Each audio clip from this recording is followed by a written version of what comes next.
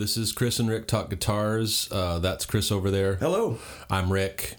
Today we want to talk about Japanese guitars. Yes. It's kind of near and dear to our hearts. And Chris, why don't you kind of start the ball rolling? Because I know this is kind of your baby, and I kind of want to hear your take on our jumping off point for this topic. Oh, yes. As you said, near and dear to my heart, Japanese guitars. I love...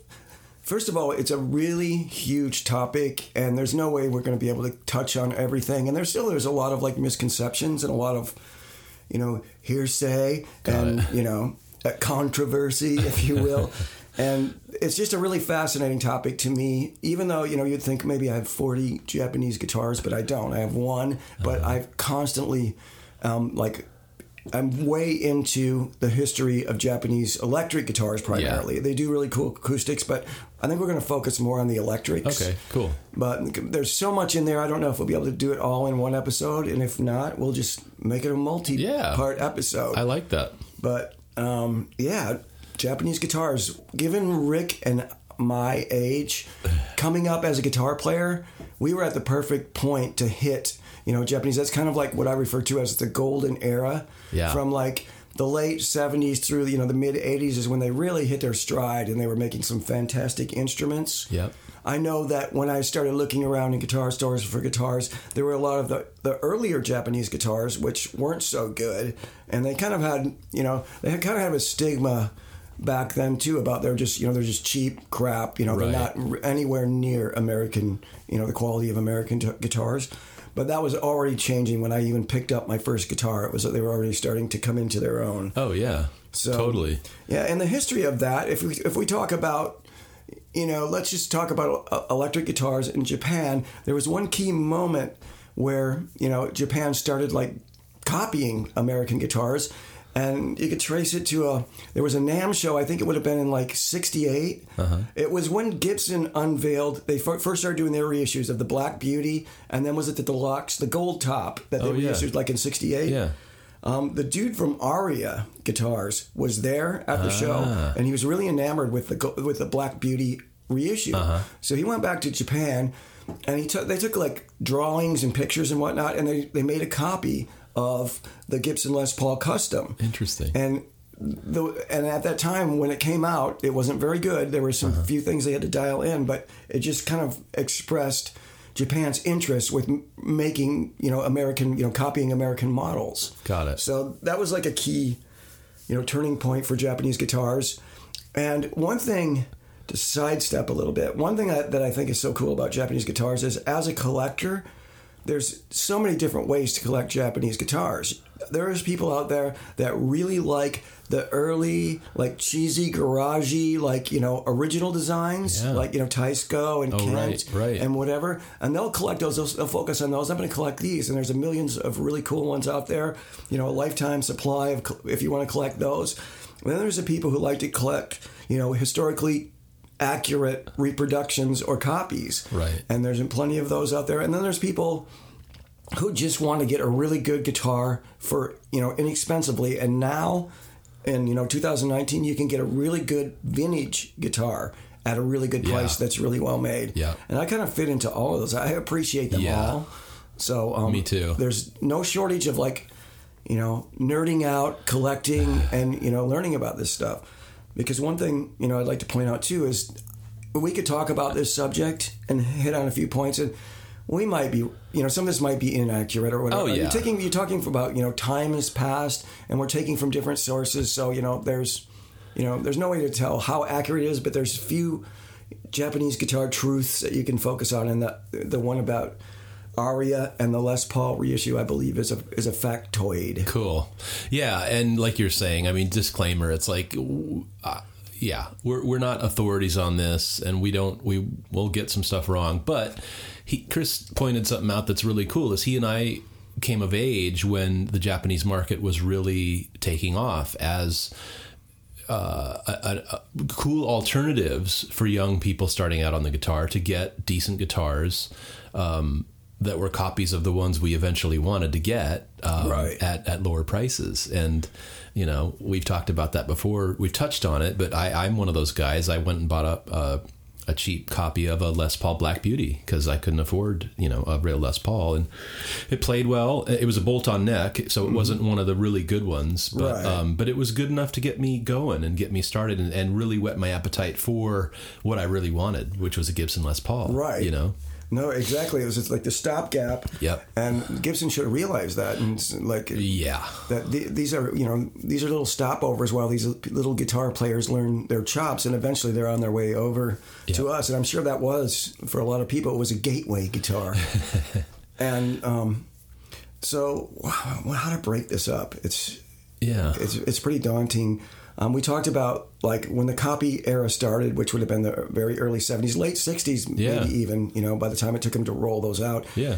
And there were a few things that it took the Japanese a while to get dialed in with the copies, and that just upped the level of, the quality of the instrument. And one of them was the way that even in a bolt-on neck, these first early copies had a rounded off neck where it joins the body, and it was quite a ways off the top. And there was a dude who worked for Ibanez who became very influential in a lot of the cool Ibanez guitars that came along. His name was Jeff Hazelberger, I think, or something like that.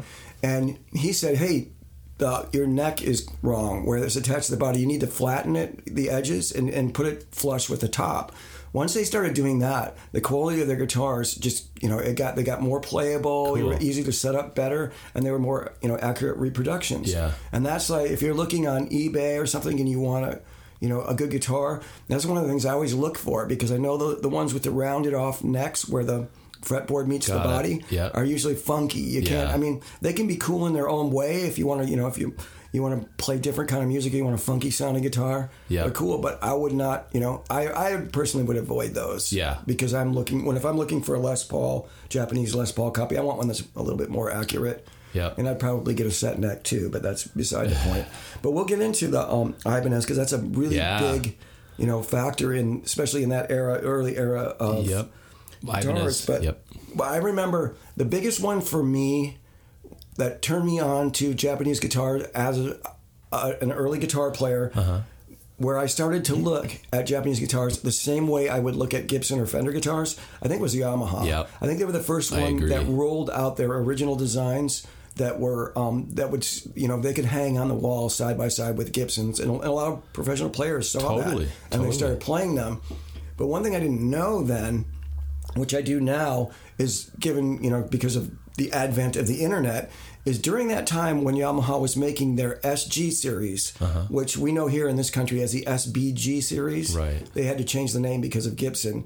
So those were the double cutaway Les Paul style guitars, super heavy, super cool, and super well made. Yeah. But during that time, they were also churning out for their own and other markets like dead copies of Gibson, Gibson Les Pauls, SGs, and whatnot. Right. And you can go online and see them, and they're really cool. I mean, it's like they'll be like a really good knockoff of a Norland era Les Paul. They have the name like they'll be called like Studio Lord or Lord Player instead of the Les Paul script. Right. And they're cool, and there's a lot of them on the internet. People can buy those now, but back then I'm unaware of the existence of these guitars. Yeah, because me too. It was a market that we had no way to be a part of, unless you happen to travel abroad, which I didn't. Yeah, me either. But I think I would echo that same thing. Yamaha was one of the first companies that I saw making their own body styles, but also just the craftsmanship of the guitars was just so good. Like those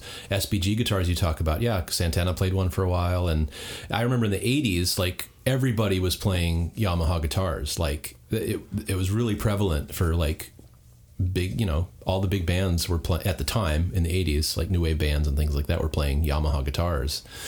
And I think it's a testament to, but we're talking about electric guitars, but I want to go back to like, I remember when I was young and I was looking at guitars, and Takamine acoustics that were the knockoffs of the Martins really impressed me. I had friends that had like a 12-string or a 6-string Dreadnought, and they were just great guitars. Mm-hmm. Like the quality was there, they sounded great, and so that was kind of my one of my gateways into those guitars, or my insights into those guitars, were those early acoustics that I came into contact with, or even the Yamahas.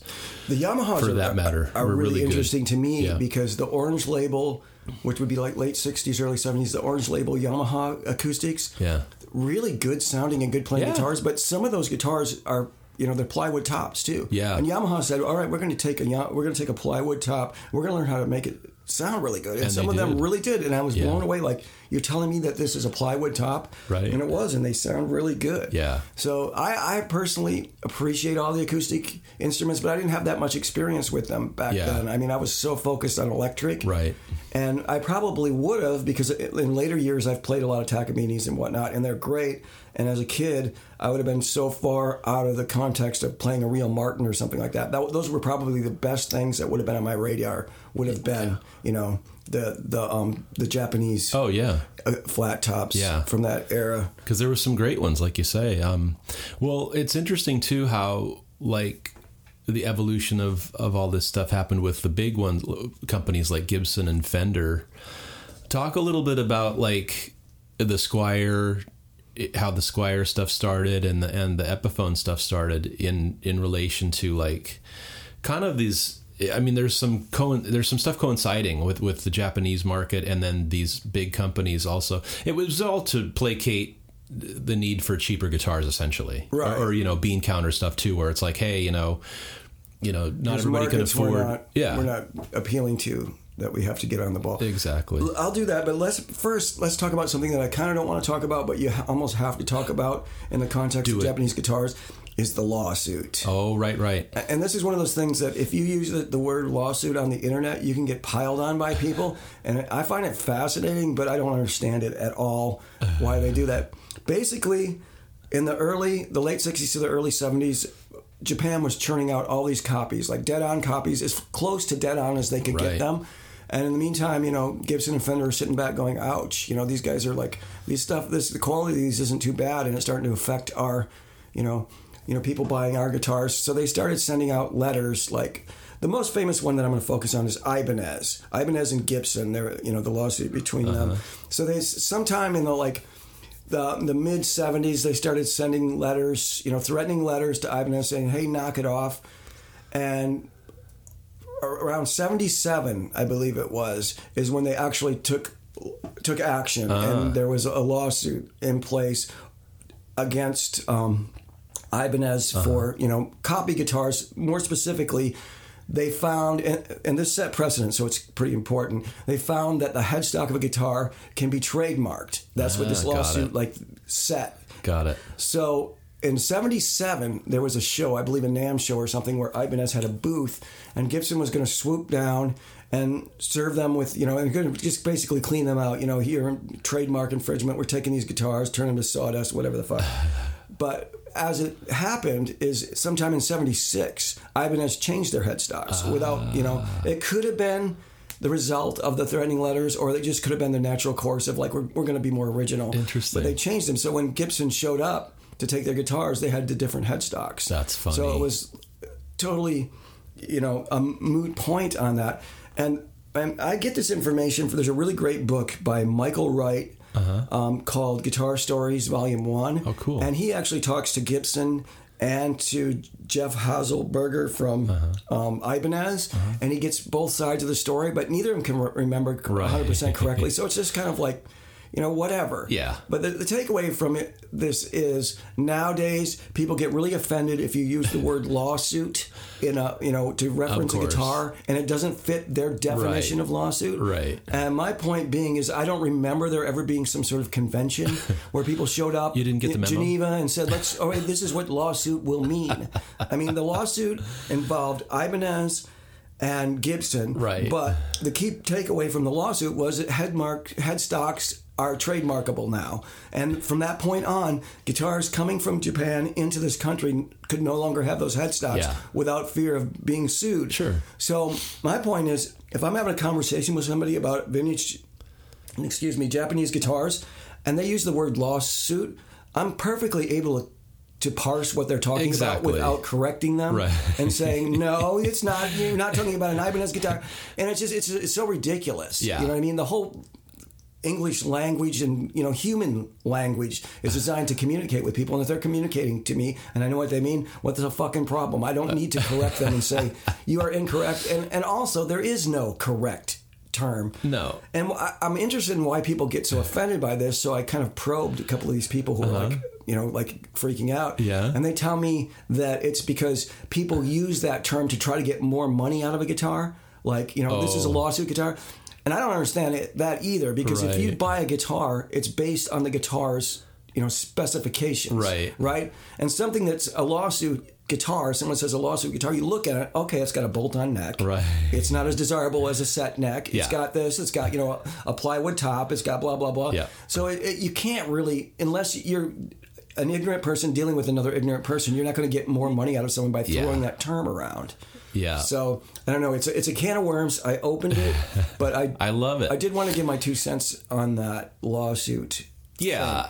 Because after that lawsuit, it is an interesting and important historical moment, because after that point, the headstocks changed on this country. They still had the open book style in Japan and other areas. They have, still to this day, they're using the open book for guitar models, and they can do it all they want. They just can't import them into this country or export them. Yeah, and to your point, we've talked about this silly competitive nature of human beings, and especially dudes and guitar players it's really bad in those communities. It's just some dickhead thing. It's like the Blues Society, saying what is blues and what's not blues. Yeah. And all it means is exactly that guitar is copying enough of the characteristics, the headstock particularly, of this guitar. That's why all these luthiers, we'll talk about that, have to change the headstock shape of their guitar. Like if you make Tellys, for instance, that Telly headstock has to be a little different than the Fender Telly headstock, because if it's not different enough, Fender's going to sue you, because they own the right to that shape, that headstock shape. But it's just funny. It's the shitstorm on the internet that it doesn't take much anyway these days to get people riled up. But I think that's a cool tie-in actually to to how these companies were dealing with the influx of these guitars coming in from Japan. Not only Japan, but other places too, but Japan primarily, because they were honing it, man. They were like getting it down. They're saying, no, we're going to build, have the same quality or as close to the same quality as we can, and they did. I mean, they dialed this stuff in, and like you were saying before, prominent players were playing Yamaha guitars. Santana was playing one of those SBG guitars for a while, and they were playing their original designs. Yeah, exactly. And Ibanez was in it too. Steve Miller was playing Ibanez guitars in the 70s. A lot of people were, but Grateful Dead.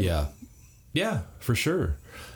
So Gibson and Fender were rightfully getting prodded to like up their game, and instead, like, I mean, I guess you got to protect your brand, obviously, with litigation, but the thought should have been, hey, let's really focus on our own shit. And they did in a way. And what I think is really kind of funny is like how they dealt with that, like going after that end of the market is, Gibson in the 70s, they're like, all right, we've created the Marauder, a bolt neck guitar, and we can manufacture this price point, and they put it out there.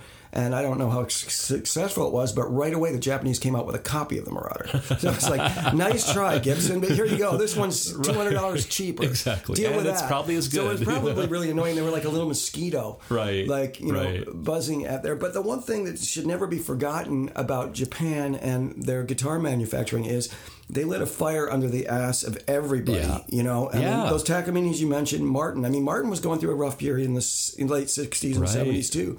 So suddenly it was not okay to rest on your laurels. Yeah. So if you really wanted to be like, we are the thing that they're copying, you want us, it better be a lot better. Exactly. And if you want to go after the market they did, you have to make something as cool. Yeah. And I think they did. And I don't think it worked as well as it should have, but I was really a fan of how Fender and Gibson dealt with that in models like the Fender Lead series, the Fender Bullet series, which actually was eventually made in Japan. Yeah. But I'm a fan of those models. I thought that should have worked, but I guess the market's response to that was, no, we want something that looks like a Les Paul or that looks like a Stratocaster. We don't want an American-made, something that's just like not a full Stratocaster. Right. You know, left some things off. I was exactly the other way.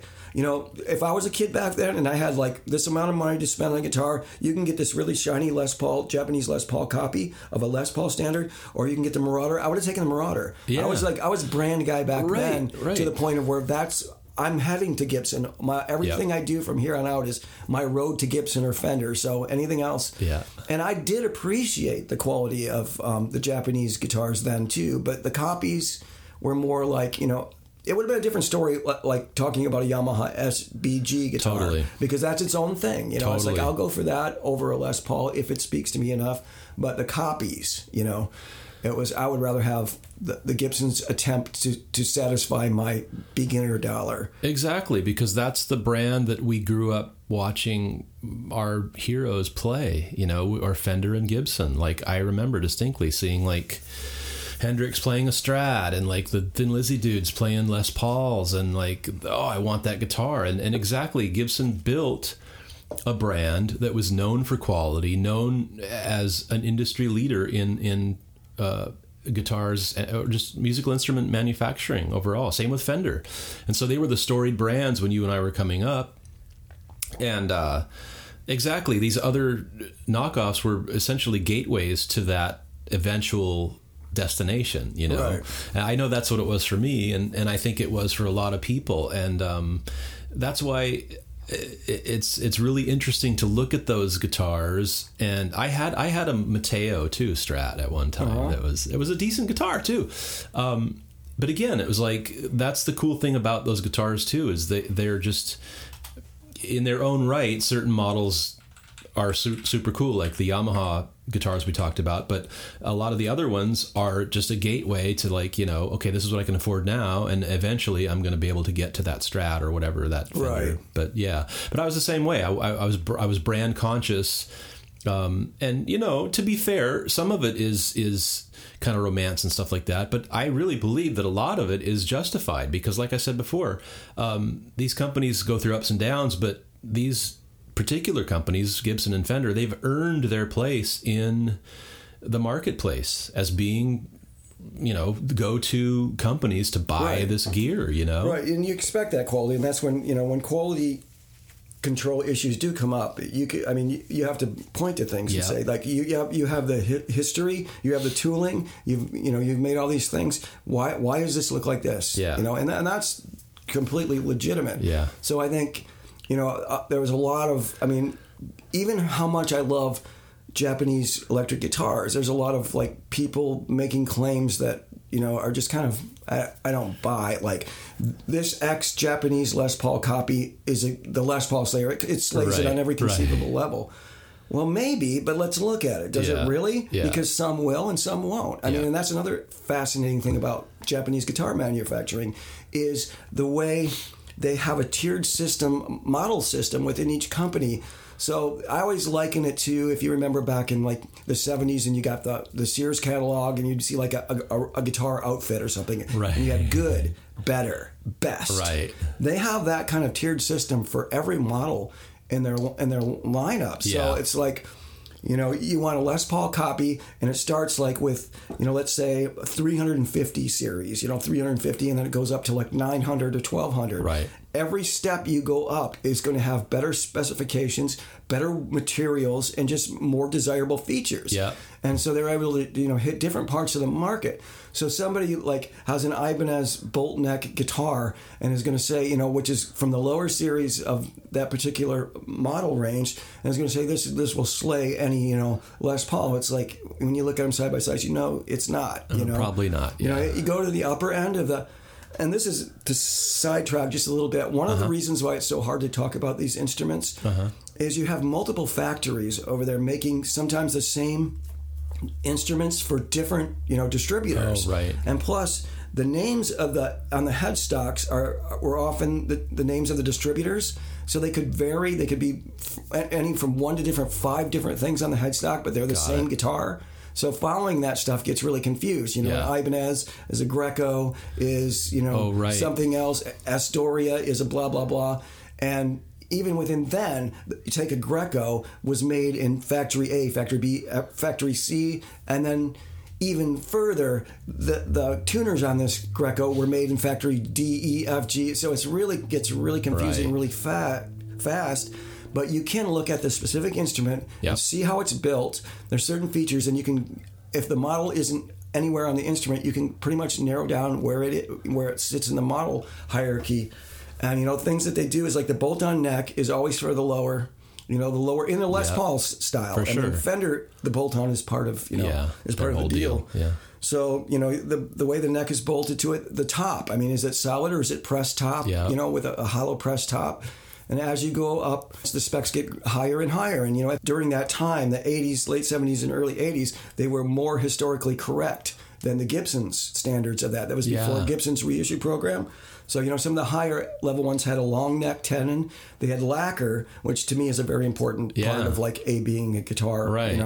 And, they were just way more historically correct. So when you get to those, you can start saying, yeah, well, this slays this, Gibson standard, and you might be right. Yeah. But to just, say, I mean, I always find it really amusing. You can go on eBay right now and do a search for vintage Ibanez Les Paul, and you'll see a $900 bolt-on neck Ibanez Les Paul listed for sale up there, and some of them may have been sold for that. And if you keep looking, look for Greco. You'll see a Greco guitar with a set neck, lacquer finish, fret edge binding, all the deluxe features of like a historically correct instrument for the same amount of money. That's funny. And Yeah. the only thing you can attribute that to is just not people just not knowing that how the Japanese instruments market worked in the manufacturing.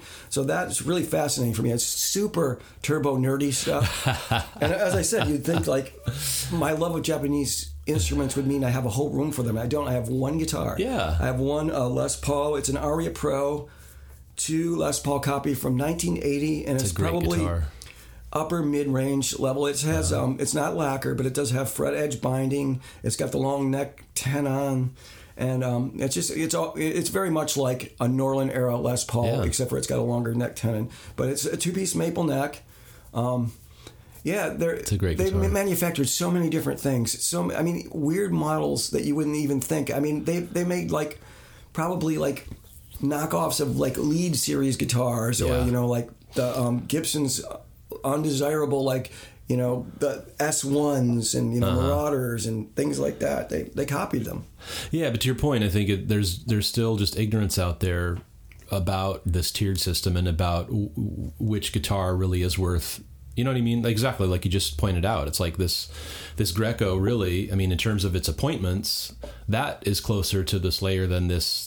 Ibanez that's got a bolt-on neck that is going for the same price. Right, and I'm not dissing. No, not at all. It's not a dissing of those guitars. It's just knowing that there are different tiers, and based on that, that's the true evaluation, like you're saying, because the tier correlates to the materials and the quality of that guitar.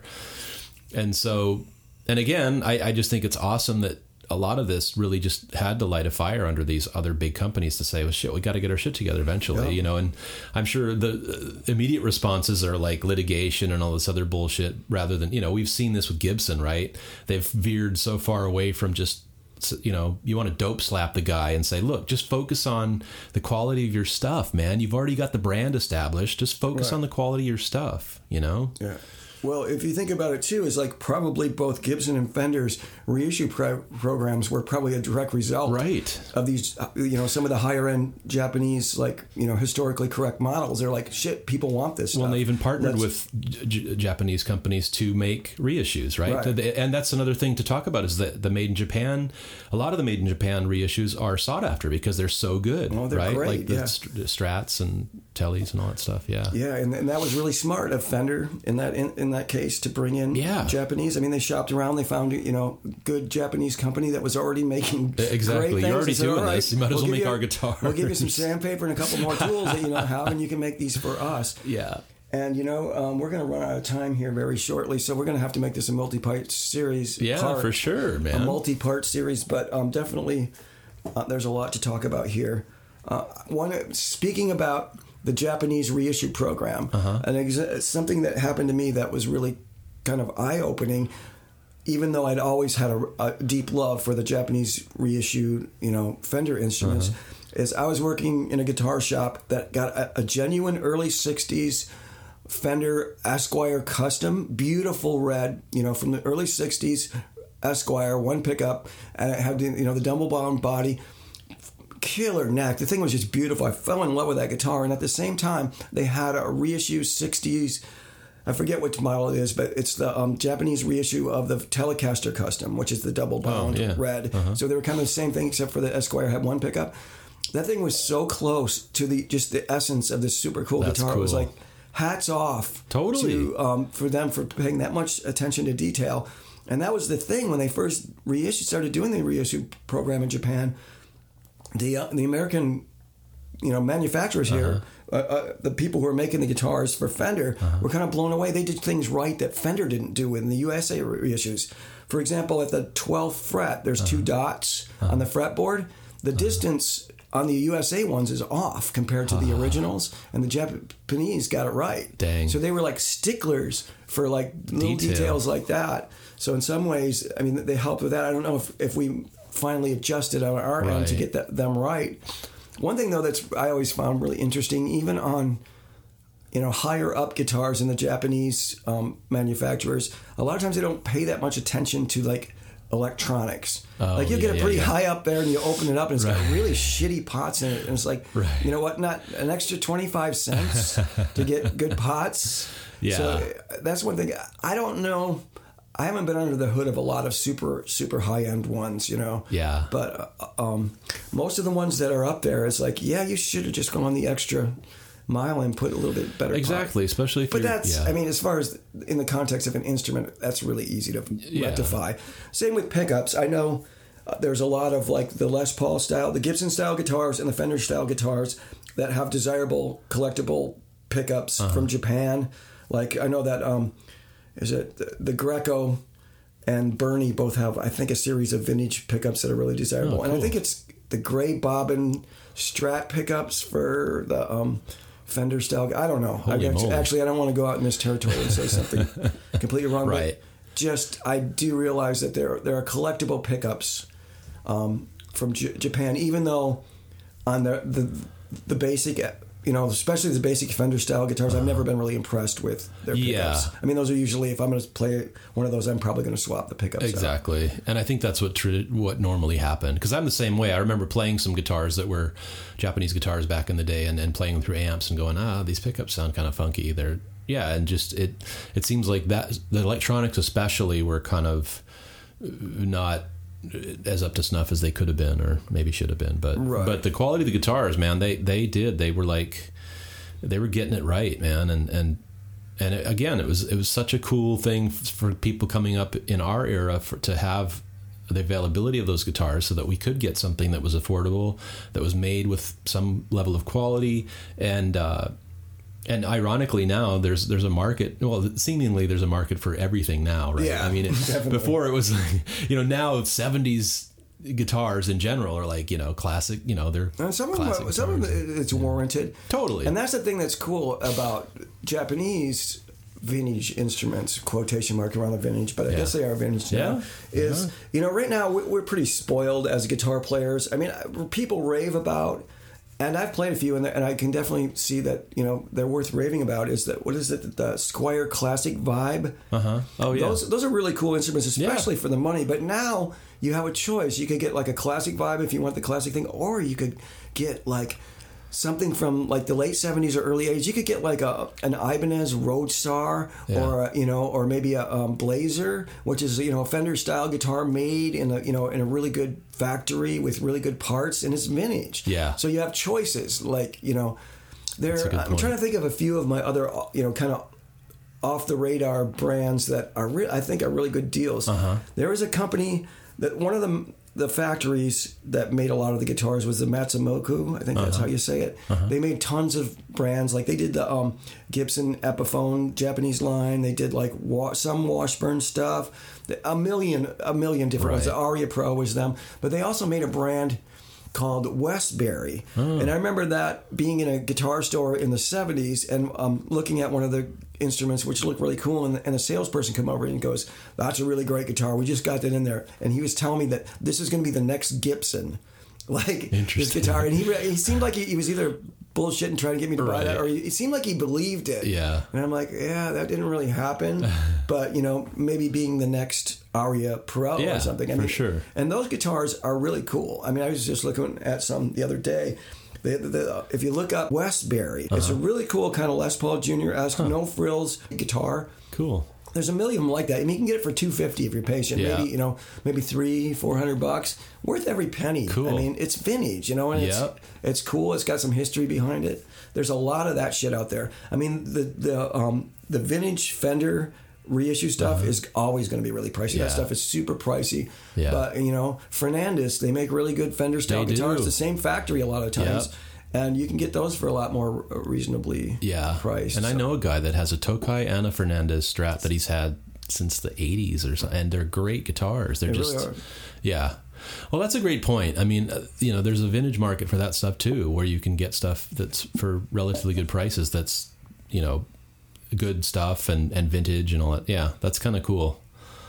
Well, yeah, like Chris said, this is a big topic, and we'll probably touch on this a few more times and a few more episodes because it's so fun to talk about. But we, again, the takeaways for us are that a lot of these guitars are just really cool. They were doing it right. They were trying to make, the quality was there. Everything was there, and you could get these guitars for, a fraction of the price it would cost you for the real thing. So, yeah. They kind of upped the global guitar game and made everybody accountable for, if you want to sell these instruments at this price point, you got to beat this quality or beat this quality, which was a really good thing for guitar players everywhere. Totally. Cool. So we're going to sign off, but go to chrisandricktalkguitars.com. Check us out on iTunes, Spotify, Stitcher. Rate us, give us good reviews, and we'll talk to you next time. Goodbye.